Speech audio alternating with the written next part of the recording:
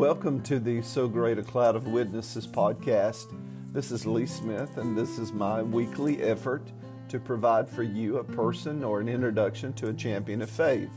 Some of the persons that we look at will be people who lived long ago and whose names may be completely obscure and unknown to you. Some of the other persons we look at may be modern Christian leaders that are doing things that are impactful today. Some are famous, some of them are recognizable, and some of them, these podcasts would be a complete new introduction. Today's subject is C.S. Lewis, who is, of course, a very well-known Christian apologist and author. He authored over 40 books. And did you know that he was a former atheist and that he was converted by a colleague of his as a professor at Oxford University? A fellow professor, J.R.R. Tokien, who in fact himself is the author of the Lord of the Rings trilogy, was the key influence in the conversion of C.S. Lewis.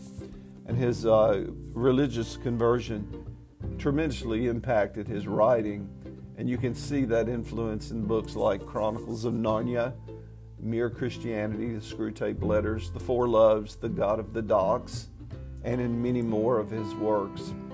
So to try to capture an understanding of C.S. Lewis and the expanse of his work, I think the best way to do it is to simply give some quotes.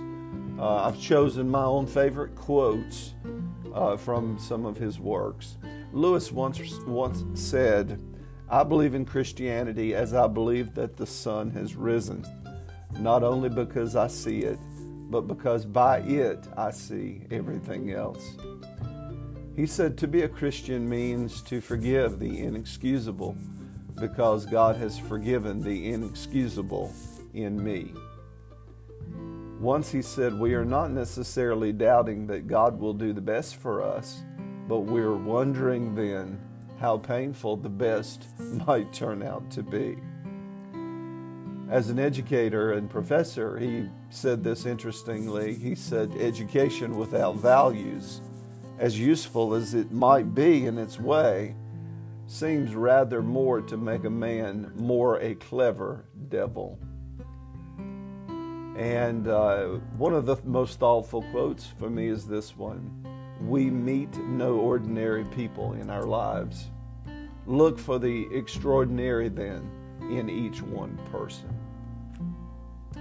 As he was beginning to consider Christ, he made this statement. My argument against God was that the universe seemed so cruel and unjust. But how had I gotten to this idea of what was just and unjust? A man does not call a line crooked unless he has an understanding of what a line is when it is straight. What was I comparing this universe to when I called it unjust? If we find ourselves with a desire that nothing in this world can satisfy, most probably the explanation is that we were made for another world. He said, I think that if God forgives us, then we must forgive ourselves.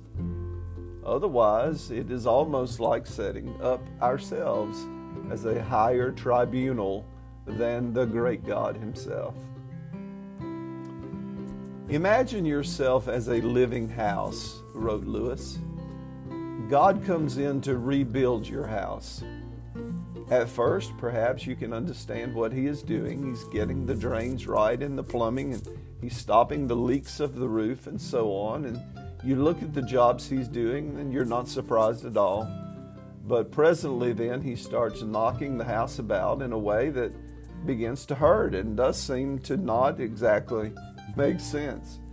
What on earth is he up to, you think? The explanation is that he is building quite a different house than the one you had imagined. He's throwing out a new thing here or building a new thing there, putting on an extra floor here or running up a tower there, making a beautiful courtyard. And you thought you were being made into a beautiful little decent cottage, but he was building a palace. He indeed intended himself a residence in which he himself would live.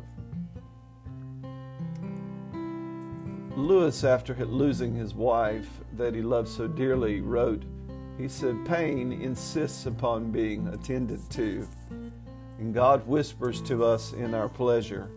He speaks in our conscience, but he shouts in our pain. It is his megaphone to rouse a deaf world. A man can no more diminish God's glory by refusing to worship him than a lunatic can put out the sun by scribing the word darkness upon the walls of his cell." Lewis said, "I didn't go to religion to make me happy. I always knew that a bottle of port could do that. If you want a religion to make you really feel comfortable, then I would not recommend Christianity for that." God allows us to experience these low points of life in order to teach us lessons that we could never learn any other way. "You would have not called to me unless I had been calling to you," said the lion from the Chronicles of Narnia. And relying upon God has to begin all over each and every day, as if nothing had yet begun. Listen to this one. "Make your choice, adventurous stranger. Strike the bell and bid the danger, or wonder till it drives you mad what would have followed if you had." Christianity, if false, is of no importance at all. If true, of infinite importance. The only thing it cannot be is moderately important. We may ignore, but we cannot nowhere evade the presence of God, for the world itself is crowded with him. He walks everywhere, and that incognito.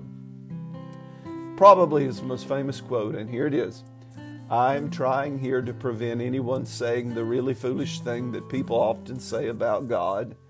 I'm ready to accept Jesus as a great moral teacher, but I don't accept him to be God." And that is the one thing that we can never say.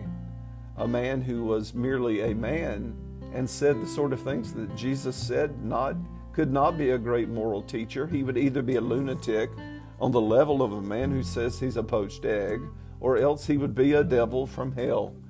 You make the choice. Either this man Jesus and is the Son of God, or else a madman or something worse.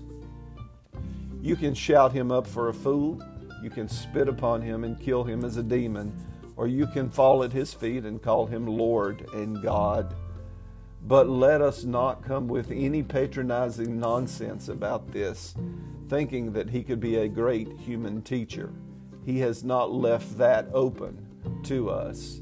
He did not intend to. And finally, my favorite quote: "The sweetest thing in all my life has been the longing to reach the mountain, to find the place where all the beauty came from, my country, the place where I ought to have been born." Do you think it all meant nothing, all of that longing for home for so long? For indeed it now feels like not going there, but going back to there. C.S. Lewis, a champion of faith and an influencer of millions for Christ. I hope today's podcast was a blessing to you. And if you've never been exposed to C.S. Lewis, I highly recommend you start with the book, Mere Christianity. May God bless you, and may you have just a very wonderful day.